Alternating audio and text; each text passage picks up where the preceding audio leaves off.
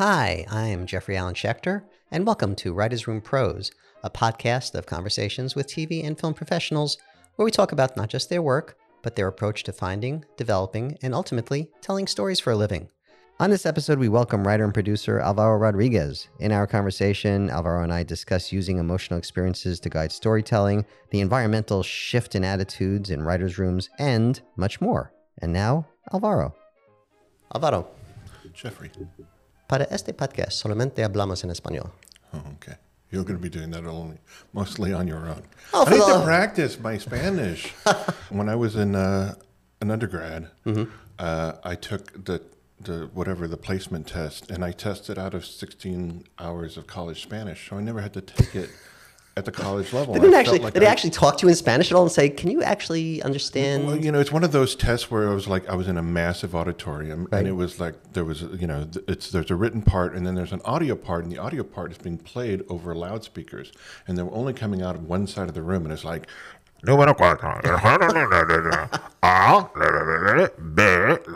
and it's like, somehow I managed to test out of 16 hours of Spanish on this test.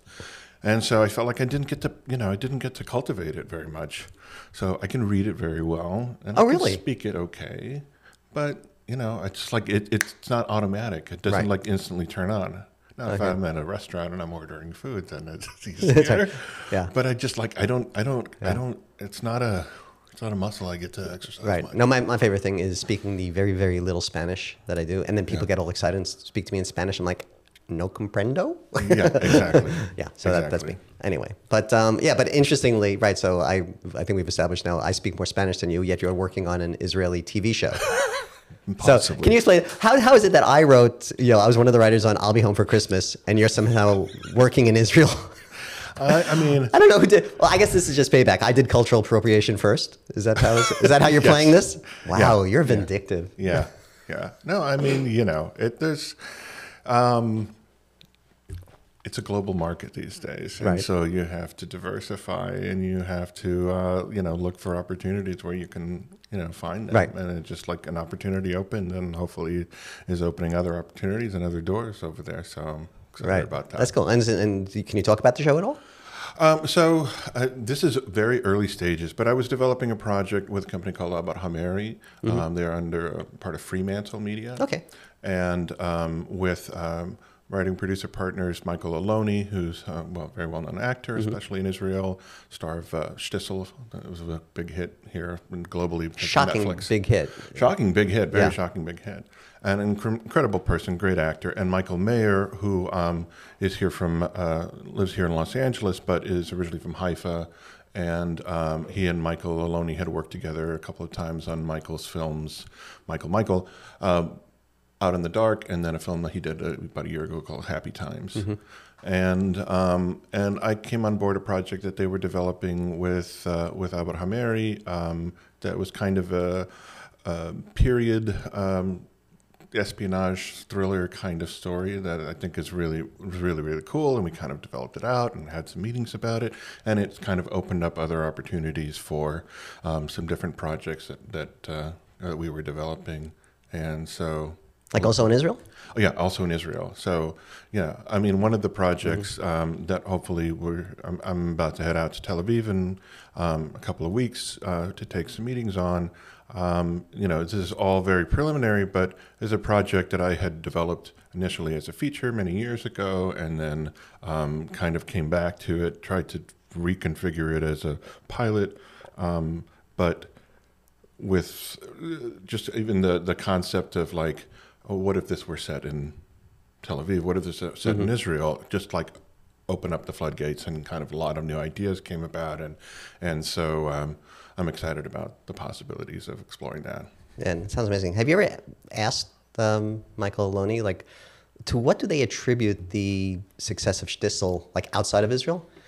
And just as a little backup, like, for people who've maybe don't know Shtisel. I don't know if it's still streaming on Netflix. It was for a while. I believe so, but I'm not be. sure. Yeah, I'm not sure. Yeah. But anyway, it's a kind of 2 or 3 seasons of a ultra-Orthodox Jewish family living in, I think, Bnei Brak or Jerusalem in Israel. And it like made for, 3 cents per episode.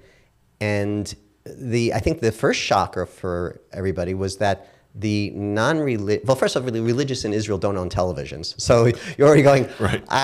It's like, I think I'm going to, I don't know, put out, give singing lessons to the tone deaf. It's like, so Right. They clearly weren't making it for the ultra religious audience, but there's a lot of sort of modern Orthodox also in Israel, Right. so maybe they're doing that. But it was the secular Israelis who generally, not to get into the politics of the religious and Right. the secular in Israel, but it's a bit of a kind of a frenemy kind of situation going on there. Yeah. The fact that they embraced it so much, and shtisel is this odd thing that it's not more critical of the ultra-Orthodox than it is of anybody, and it's not an unfair representation of the community. So it's like, there's a lot of shows that will come out, that deals with the ultra-Orthodox, and it's all generally often very negative. Right. Right. This was not negative. This was just, no, they're people with problems just like the rest of us. So somehow that caught on in Israel. So, but as Michael Aloni ever said, well, yeah, okay, I kind of get it because we live there. Why did it catch on in America and in other countries? I don't know. We've talked about it a little bit, but I think it goes back to what you just said. It's like, these are people with problems like everybody else. Mm-hmm. And there's an element of that I think is very powerful. I remember having this conversation with Allison Anders once where she was talking about Mi Vida Loca, the film that she made here about East LA homegirls in the 90s, and how she had gone to some Indian reservation somewhere in the Southwest and was told, like, every household here has a VHS copy of Mi Vida Loca. And it was surprising to her. And it's like, how does this cross over to something where these people have, this community may not have anything directly in common, but it's like that you shows, and when you're, doing these creative things and you're doing them in a way that is, that expresses empathy, that expresses, like, it's not putting people in boxes. It's actually kind of like exploring the universal truths about our human existence. Mm-hmm.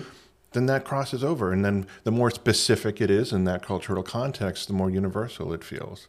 When I did this animated series that I was co-creator of for Netflix, Seis Manos, in that first meeting with Netflix, they were like, don't try to appeal to, like, how are we going to get this demographic or that demographic, mm-hmm. and what can we put in here to find a 15-year-old, boys from Peoria or whatever the thing is, right? The target demographic, 15-year-old boys in Peoria. 15-year-old boys in Peoria. Well, the Netflix algorithm, I'm sure. Right. But they were like, the more specific it is to itself, the more universal it will be. Right. And it's like, I think that's good advice. And, right. and I think that's, when you find something that that people just relate to, even though there's mm-hmm. a difference in the sort of veneer, the sort of, cultural text. The subtext is all, right. The panoply of human experience and emotion. And it also goes back to the thing of, like, as a younger writer, I used to always rankle at the idea when people would say, write what you know. I had a friend of mine was a very successful novelist, and I guess it still is. And he was teaching writing, and he said, you're from Wyoming, not to me, but he was talking about a student. He's like, you're from Wyoming, write me a Wyoming story. And I always thought, like, write what you know. I mean, it's like, what do I know? I don't know anything. I've got to invent stuff. But then I realized, like, write what you know means write what you know emotionally. Right, I was going to say, it's code for write what you feel. Write what you feel, exactly. Yeah. Very much so. And it's like, everybody knows what it's like to, be rejected. Everybody knows what it's like to lose not a me, loved baby. one. Well, the rest of us, yeah, okay. And so there's something where it's like, tapping into that makes it, that's the thing that people connect with. And mm-hmm. and all this other detail is what gives it that verisimilitude, that, that feeling like, oh, this is true. There's truth in this. Even though it's alien to my physical experience, it's not to my emotional experience. Right. Yeah, that, and write what you know was actually good advice I was given by my manager, oh my God, 30 years ago. Yeah. I mean, that's how long I've been with my manager. Because it was like, I think the first script I wrote was like some like slasher horror thing. Right. That almost got made. It was kind of the proverbial everything was almost got made. but maybe the third or fourth one was, I was just kind of doing, I don't want to say grindhouse stuff, but it was kind of like in that sort of zone. Yeah. And then he said, look, the writing is fine, but why don't you write something that meaning feel emotionally. Yeah. So I wrote a piece called Dear Mr. Turner, which was about a young man who has to go to the upstate New York where his grandfather has kind of gone off the grid. Because I was very close to my grandfather who bought a house in upstate New York. He didn't go off the grid, but I kind of spun that my relationship with my grandfather, who I adored, into the story about the adored grandfather who seems like either he's crazy or he's brilliant now, and we can't figure it out. Yeah. So 16 years later, it got made as a Hallmark Channel movie. But that was the thing that got me my agent. Made my manager like, yeah, we should produce this. So they tried producing. So yeah, I can't argue with that. No, it is good advice. Yeah. There's a lot to that, and I think it's served me well over the years to go back to that idea of just like. Write what you feel. Right. Well, and if you feel vampires biting your neck, we have From Dusk Till Dawn. Yeah. Well, I mean, even that's like, to me, one of the fun things about doing something like that is, like you said, it's kind of grindhousey and all that other stuff. But years ago, I saw this documentary that Martin Scorsese did called A Journey Through American Cinema. And he has this whole section in there about the director as smuggler, and how all these filmmakers, these auteurs like Orson Welles or whoever would, smuggle so much of themselves into the story, or smuggle things that they cared about, and into a story that might otherwise not have had those elements, smuggling the personal.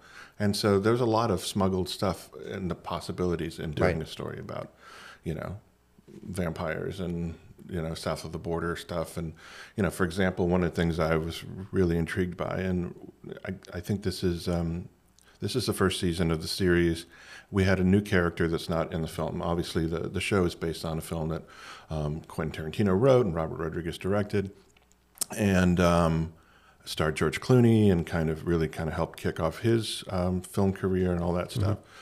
And but we had, in developing the TV series, you're now trying to turn this 100-minute movie into 10 episodes of TV and then more, right? So obviously it's something where you're blowing out the world and you're expanding things, and so we created this new character, a Texas Ranger who's half Mexican. And in the history of the Texas Rangers, there's a lot of violence towards Mexicans and towards Mexican Americans. I mean, it's a pretty bloody history that goes back decades and decades. And so I was very interested about the idea of someone who is of that, background, putting on a badge and acting in that, for lack of a better word, in that costume. Right. And there's a scene where... Were they antagonistic towards the Mexican characters or Mexican Americans? No, and he has a mentor character who in the film was played by Michael Parks, and in the show was played by Don Johnson, Texas Ranger Earl McGraw, who shows up in a few other of Quentin's movies. And so, but there's something it's like in the first episode, smuggled in this whole thing where he's trying to ask Earl to baptize his kid. And that's kind of a little bit of a thing. But then, so kind of leaning into some of the elements of Catholicism in the, Mexican American community, or at least religion, and the importance of family and things like that, and how, this mentor character is telling him, you have to be, you have one responsibility, and it's to this job more than that. But there's this sequence where by the time the Gecko brothers, who are in the show, are played by DJ Gatrona and Zane Holtz, two really fun and great actors to work with, they're on the run after having robbed a bank, and they're trying to get across the border to Mexico. And this Texas Ranger, Freddie, is after them. By the time he gets to the border, he's kind of run afoul of his own keepers or whatever, of his own bosses. And so when he gets to the border, he cannot cross at the regular border crossing. He's already kind of a little bit of a wanted man. And so he strips down to his underwear and crosses the river holding his uniform, going across the border to the other side.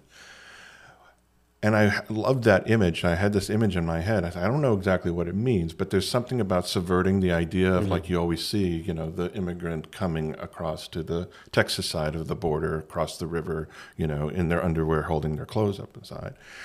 And there was just something interesting to me about like that liminal space of stripping down to nothing and crossing over. And then when he gets to the other side, kind of the camera pans down and we see that he's left his Ranger badge on the Texas side of the border. And it's like, this is a new thing. This is like, all bets are off kind of thing. And so, all of these elements, I think are just as well. That's a classic like rebirth kind of it's metaphor. A classic, through water, you come out, you're a different person. Absolutely, 100%. And so that's kind of stuff that's like, as much as the mythology and the vampire stuff and all of that interests me, I always like thinking about story in that way too, and opportunities that doing something, that some people might dismiss, and maybe rightly so, as schlocky, whatever, but you smuggle. And I love that term. I hadn't heard that.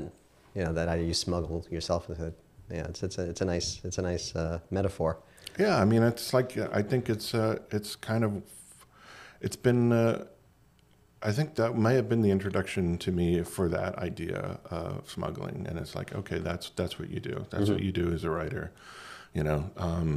because, there's something that, otherwise everything is going to, it's too nakedly personal. Otherwise you've got to smuggle it in, Right.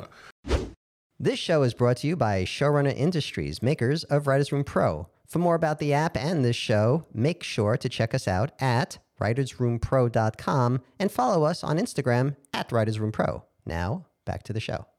Is story structure evolving, or is it, are there some like immutable truths about story structure that just will never change? The way I started thinking about it was because like you're a big proponent of Blake Snyder's Save the Cat. I have my own version of it, which has certain similarities because there's overlap in story structure.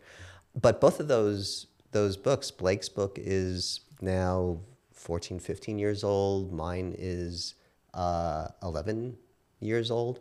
And I haven't really revisited it. I've been like kind of too busy working and doing stuff. So I haven't really revisited a lot of the ideas in there. And I'm just wondering, in your experience, like, are you looking at stories being told now, like, oh, they're kind of doing things differently, Well, I mean, I think one of the things that has shifted, at least in the consciousness of, the media devouring public and also the media devouring media, is that we've kind of shifted from, for lack of for better or worse, from movies to TV. And so all of that structure gets stretched out over a longer period of time. And sometimes, it's harder to see it in the same way, but, then you can take things and break them down season by season or episode by episode. And then you see the structure, but it's like it's just the structure within the bigger structure. And when you went to movies before, you often didn't have to do that. It was like beginning, middle, and end, and orphan, wanderer, warrior, martyr kind of stuff. And so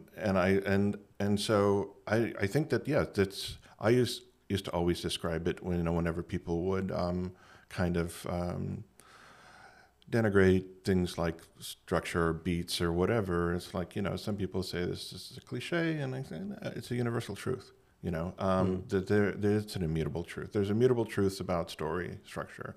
Our brains are kind of hardwired to look for beginnings, middle, and ends. And I guess to paraphrase, I think it's Godard, not necessarily in that order.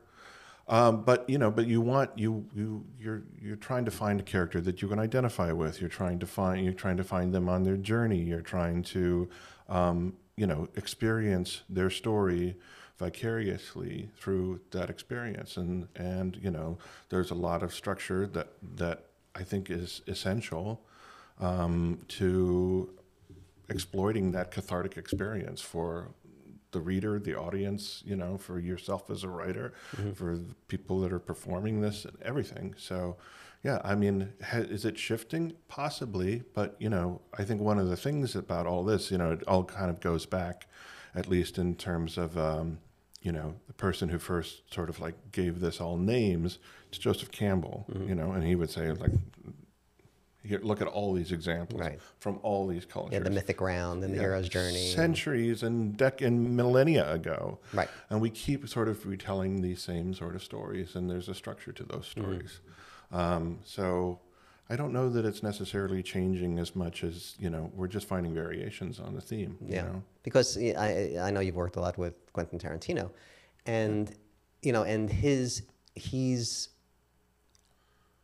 deceptively a strong structuralist, even though his movies jump all over the place. But that's the brilliance of like understanding story structure, and then okay, I know how to get. I know I need to be here. Death and resurrection, or whatever. Switch over from wanderer to warrior. I know I got to get there. How do I smuggle it into the audience so that they don't see it? It's like editing, right? Yeah. They say like if when you know that something's been really well cut when you don't notice the edits, right? So same thing, when you don't notice the structure, and then when something falls apart, it's like the structure's hitting over the head. It's like whoa, no, that doesn't go there. It's like exposition, and it just is too direct, and it tells you exactly, that's the thing that often I rankle against, when you have a scene where the character says, all right, this is what we're going to do, and they lay it all out, and then they go do exactly that thing. It's like, well, one of these didn't have to be there. Either tell us this is a plan and then everything goes to hell, or don't tell us a plan and let it unfold for us as it's happening, and all of that kind of stuff. Favorite line of dialogue: "Come, let's go." Yes. Why don't you just go? Yeah. So yeah, I mean, so I don't know that structure is really changing that much. I just think that sort of possibly the ways we think about it, or when you see something that's really well done, and like you said, it's like the cuts are seamless, right? And you don't see the needlework, you know, and it's just like, wow, that's just an amazing piece of material.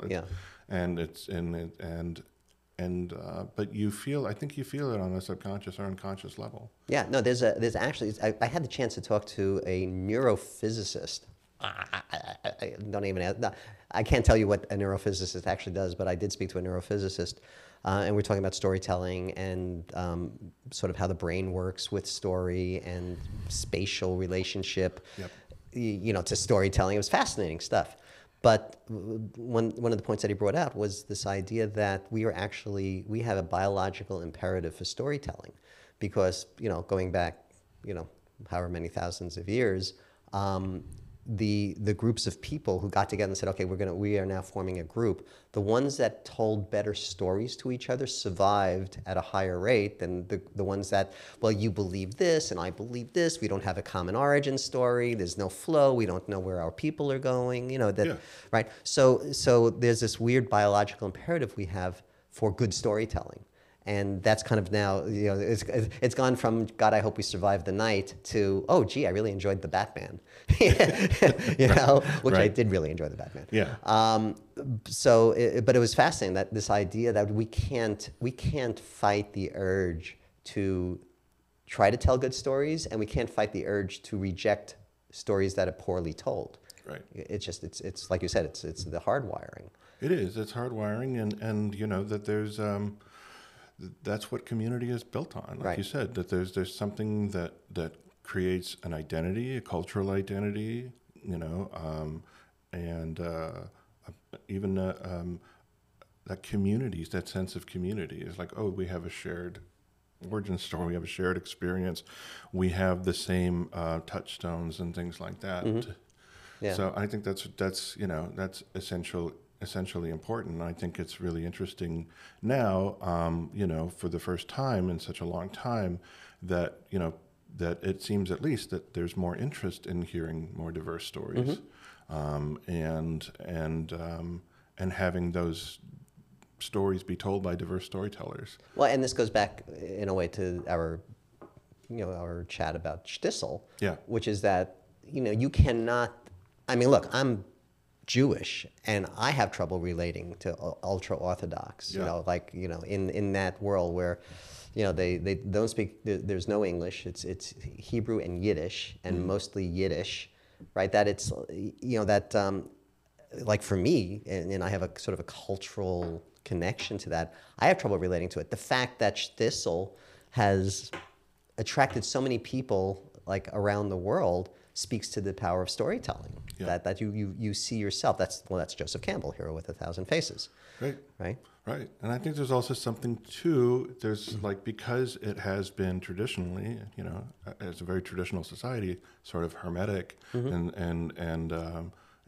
kind of closed off, from the rest of, what we would say is like, expressions of that we would have seen in the media. It's like, oh, we're getting to see behind the curtain and seeing something that we haven't, we don't necessarily have a lot of experience with. And there's something that's kind of unique and interesting and even like, transgressive or forbidden about, seeing that kind of thing that traditionally would not have been seen by a mass audience before.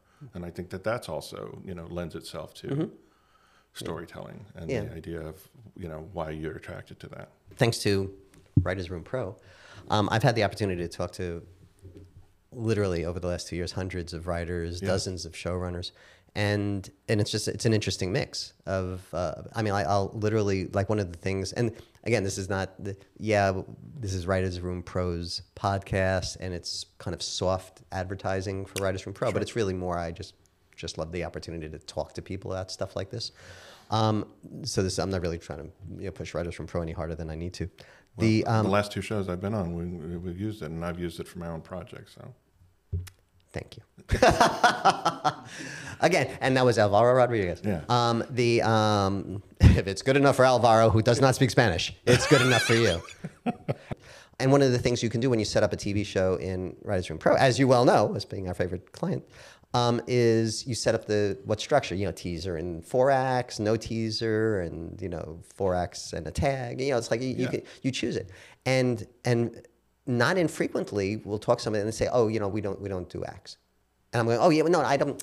I know you're a cable show. It's not like cut to act break. I'm not talking about that. I'm just talking about your good old fashioned story structure. He says, no, we don't have it. It's one story. Can we set it up for 1 act? Yeah. And yeah, you can, but it's like, it's like, whatever happened to a beginning, middle, end? It should be at least 3 acts. You know what I mean? It's, so it's endlessly fascinating to me, how people, and they're great writers. Yeah. They're there's a flood, I've got to help. You know what I mean? It's like, there's, that's, I wish I was that person in a way. That's the thing. I think people get used to that sort of, I guess I call it like pantsing it, just like off, see your pants or whatever. And it's like, but no, you can be a cable show and not have commercial breaks and therefore not need act breaks, but put them in your structure and then just take them out when you write the script. Take out the act 2 part. You don't have to tell me. You don't have, And so, but it's like, this is a tool for you as a writer, just to help you compartmentalize and like know that, oh, there has to be a turn about this time in the story. And so what's that way that even though not cutting to a commercial, you want the audience to be like, right, and then come back after the commercial, even though there's no commercial. But it's just for you as a writer or as creator or a showrunner or whatever. And it's a little something I invented called storytelling. Yeah, it's a little trick. But I think that's the thing too. That there's something to me that when you're putting together a writer's room. And I've been someone who's, mostly been on the side of like not putting together the room, but being part of the room that's put together. Yeah. And then you realize like, oh, everyone here kind of has a different perspective, brings their own, thing. It's like, they might be great at bringing ideas to the table, but then they're slower at other things. And then they might be terrible at bringing ideas to the table, but then they can write a script really fast and it's going to be really good and whatever. I got into trouble once in a writer's room where I was like the number 2 in the room. Yeah. And I asked everybody, because I was kind of coming in to like a later season. I wasn't there on any of the earlier seasons.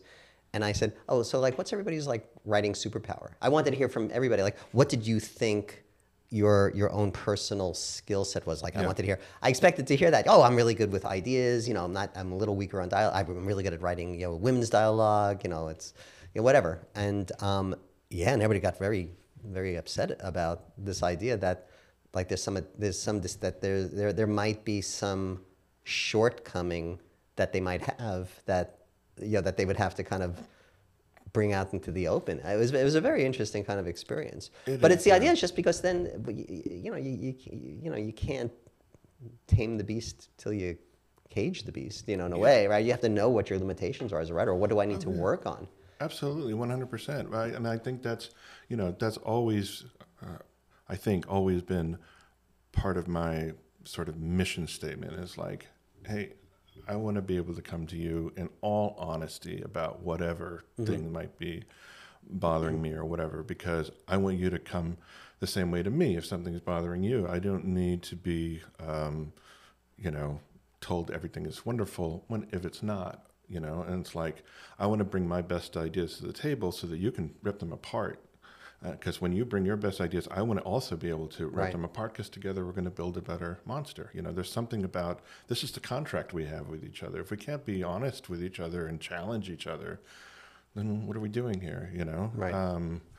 But have you seen that changing because of the, I mean, you know, the prevalence of the trips to HR that people get? Because, you know, it's like the writer's room for sure has shifted in the last, let's call it 4 years, 5 years, where it never used to be an eggshell experience. Now it's like, I know so many, you know, showrunners, writers who are just terrified of actually having that contract and saying, look, you could tell me anything. You know, I mean, you know, I'd prefer you don't tell me, like, you know, I'm short, you know, you know, like you don't get personal, but you can tell me anything about my writing and let's talk about it. Right, but it's like you know, when you're now living in a world where if I say, yeah, I really didn't like that script, and you can turn around and if you're that person and go, you know, it made me feel very unappreciated, you know, when you said that, and that becomes like a note from HR, hey, make sure you express your appreciation. That,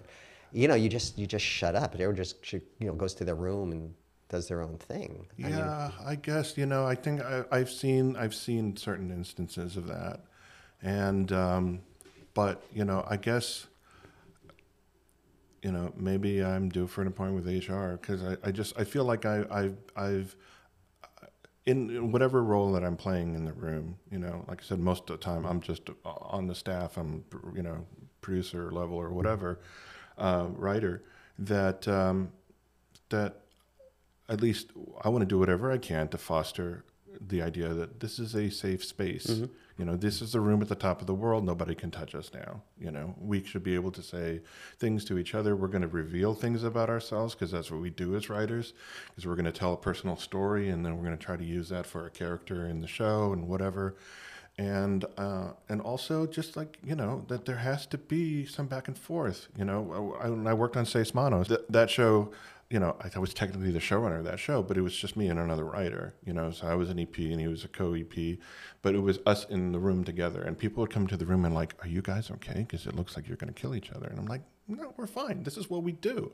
You know, It's like, yeah, I'm going to tell you that I don't like this, and I want you to tell me when you don't like this, and we're going to go back and forth, because that's part of the process, you know, and that's obviously, it's a lot easier to do when, you know, it's that much more intimate, but still, I think at the same time, that's the sort of thing I would like to foster. And I know that it's difficult, and I know that there's a certain positionality that I have, because I don't feel possibly the same things that other writers might feel in that situation, where they would feel threatened if someone did that, or they would feel, you know, and there's ways of doing it which can be threatening and can be, you know, aggressive or, you know, punitive or whatever, that feel like it getting personal. It's not about the story anymore.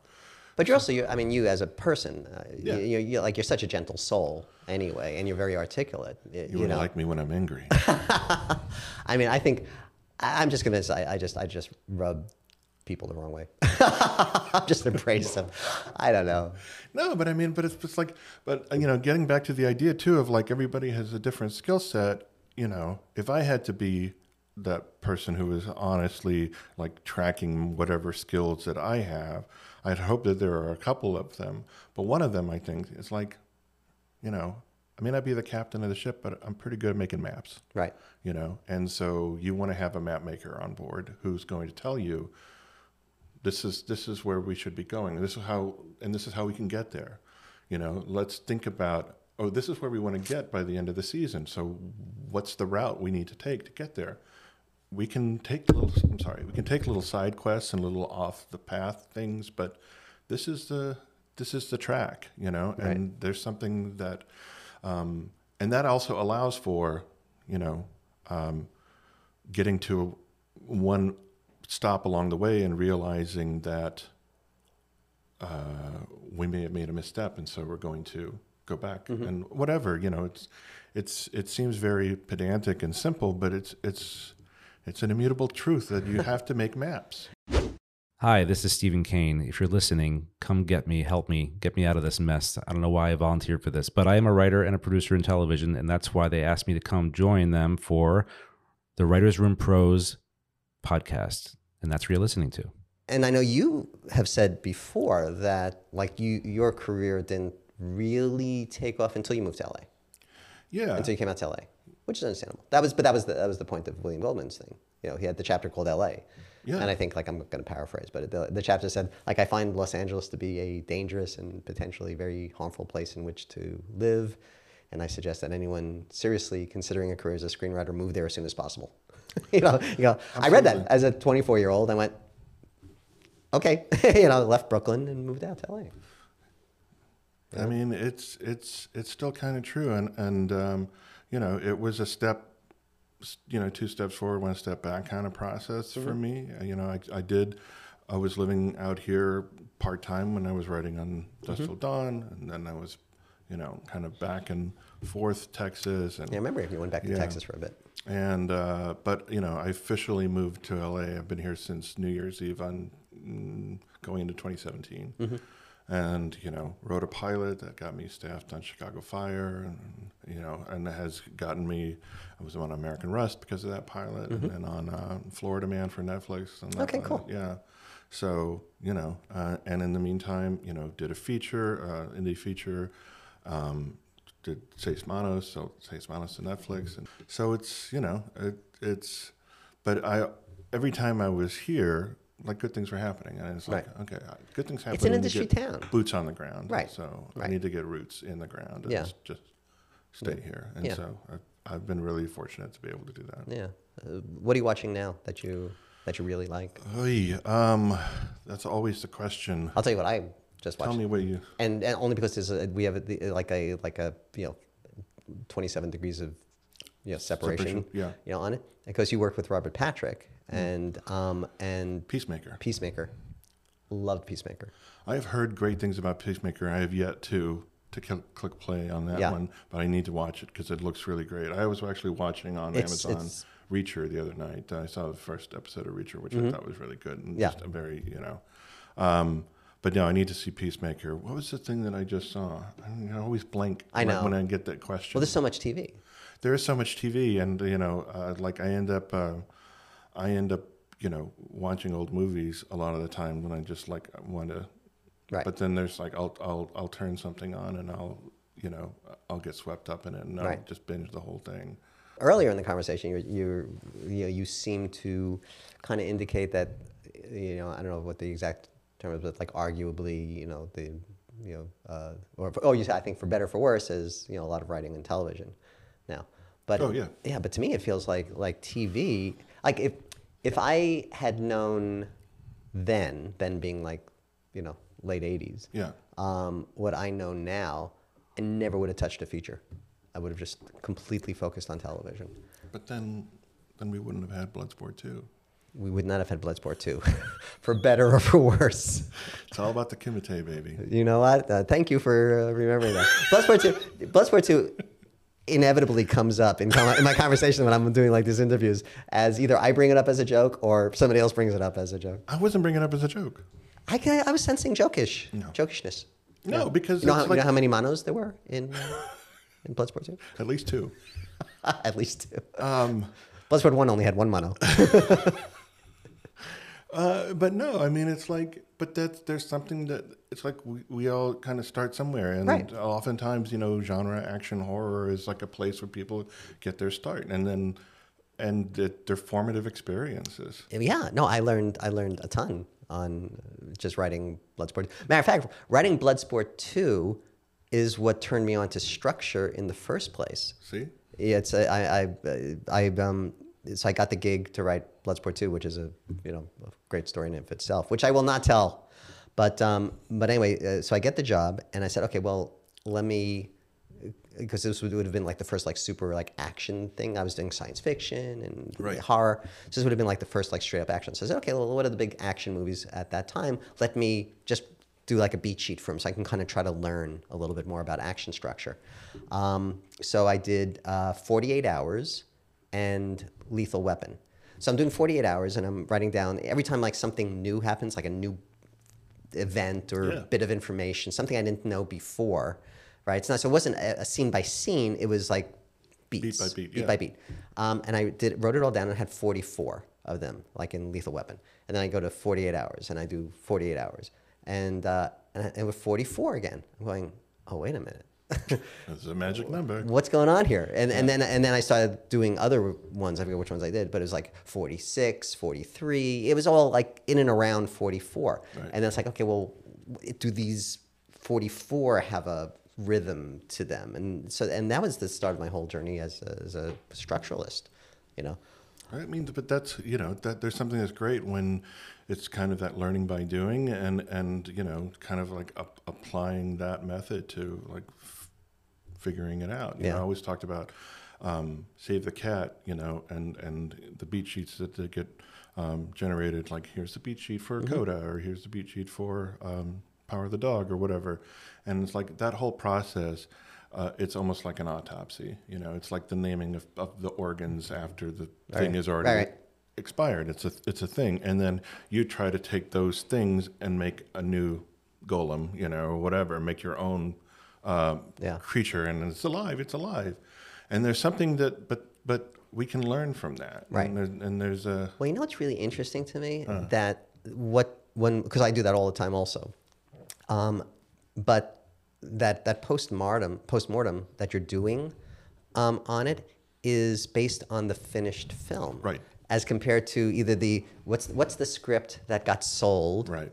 Because that has its own secret lessons in there also. Why was this sold? Right. Like every cruddy movie out there, somebody bought it. So what was it? Sometimes it's for convenience. I mean, I think famously they wanted Kelsey Grammer to do another, like a final season of Frasier. So they greenlit Up Periscope or Down Periscope. It was like whatever the submarine movie was that he did, as a way of having him do that. So it's it had nothing to do with the quality of the script. He wanted to do it, and it's like, okay, we'll do that. Right. But other scripts that kind of come out of nowhere and get sold, you go, okay, what's the lesson of how did that get sold? But when you try to say what's the lesson of the storytelling, you're seeing so many, like, well, we can't, here's the script that got sold. This is now my shooting script, so that's already different. Yeah. And then it's like, okay, we're not going to make our day. We have to cut some scenes. Okay, well, we can cut this and this. Like rewriting decisions are happening on the floor. Sure. And then it gets handed off to the editor, and the editor's like rearranging things. The editor is rewriting. Yep. Right. That's going to be one of the interviews we're going to be doing is with an editor to talk about story structure and editing. Yeah. And so and then gearheads like you and I show up afterwards and say, okay, now that we've got the finished film, what are the story? But we're missing that whole chain of events that settled on this story, which is why this is technically should be the best possible version of all these stories, because it doesn't have the fluff, and they realize, oh, okay, we spent time shooting that, but do we really need it? Right. No, it's true. It's true. And I think that's also an interesting element. Like years ago, I met David Peoples, who wrote Blade Runner and Unforgiven and 12 Monkeys and much stuff.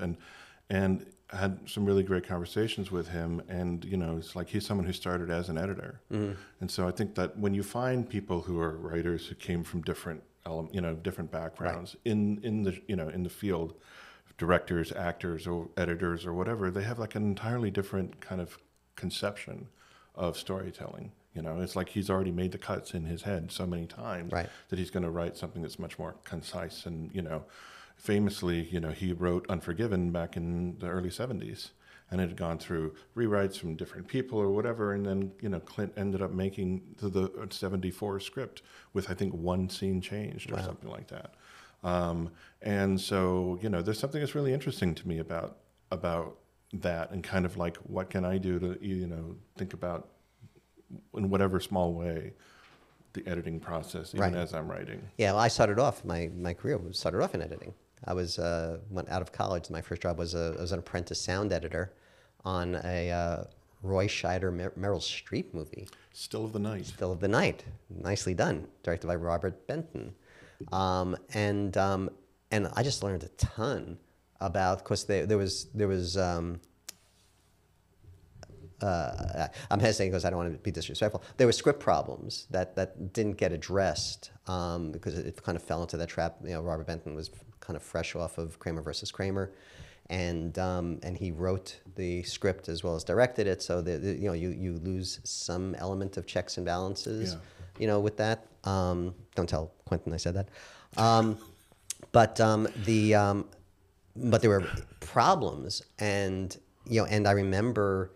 The Jerry Greenberg, the great editor Jerry Greenberg was the editor on it, and Eddie Beyer was the sound editor, and just the conversations and the hair pulling about how do we restructure this, and let's reshoot. We actually need this scene, and just saying, wow, that's really interesting. That was like my first professional experience. Going, yeah, you know what? It's like sometimes you miss it.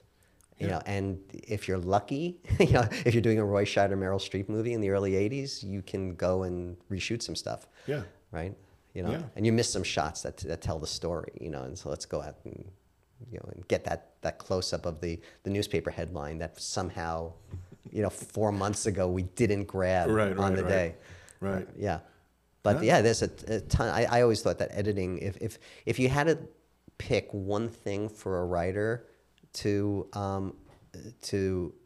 also study to help the writing, number one would be editing, and then because I'm a structuralist, as you may have noticed, because so number one would be editing, because that's storytelling, and then number two would be acting. Take acting classes. Yeah.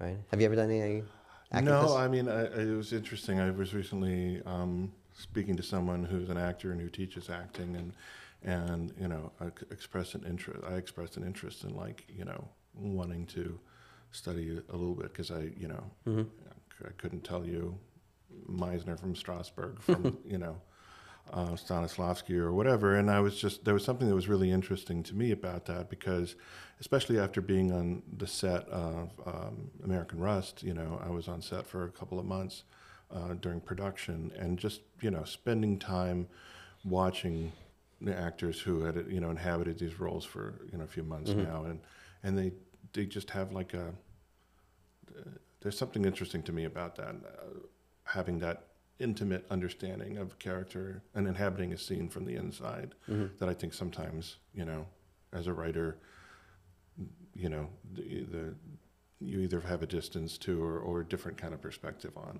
Yeah. And so I think it's an invaluable thing. It's something I definitely want to explore more. Right. I think that as a writer, that was the absolute hardest thing for me emotionally, was taking, like, handing off a script where I felt it so intimately, what was happening in the script, to an actor, to have her now bring it to life, but more often than not, it did not match the life that I had brought it to in my own head. Right.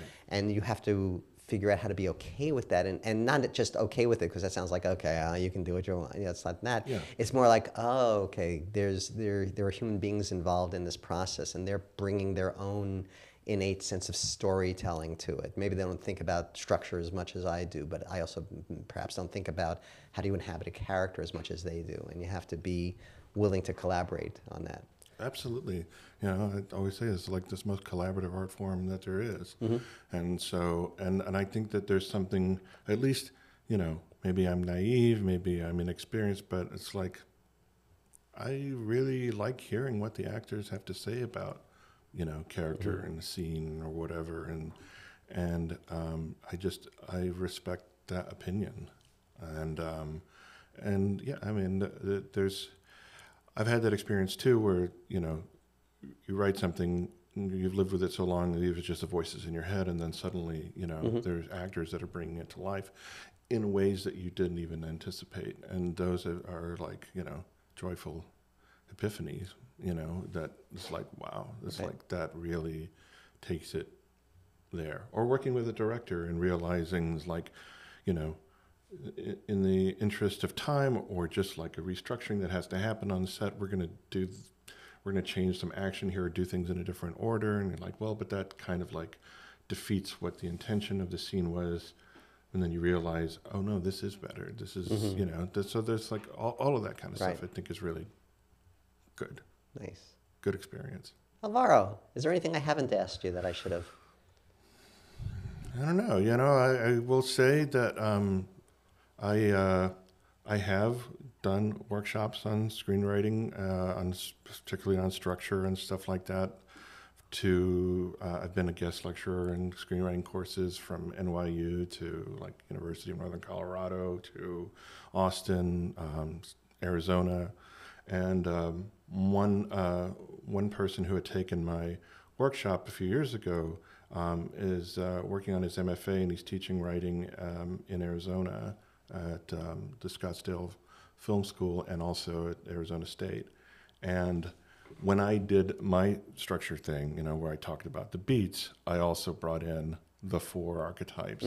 And so he uses that when he teaches his class. So the orphan, wanderer, warrior, martyr motifs continue to be passed on to the younger For those who don't know, generations. that's a fundamental principle from, you know, a story structure book that I wrote. You know, 10 My years story ago. can beat up your story. My story can beat up your story. Because it has 10 manos. Well, shake my uno mano. And Álvaro, thank you so much for coming in, man. It's so great to just be with you. You know, great to after be all with these you years. too. Yeah. Thanks.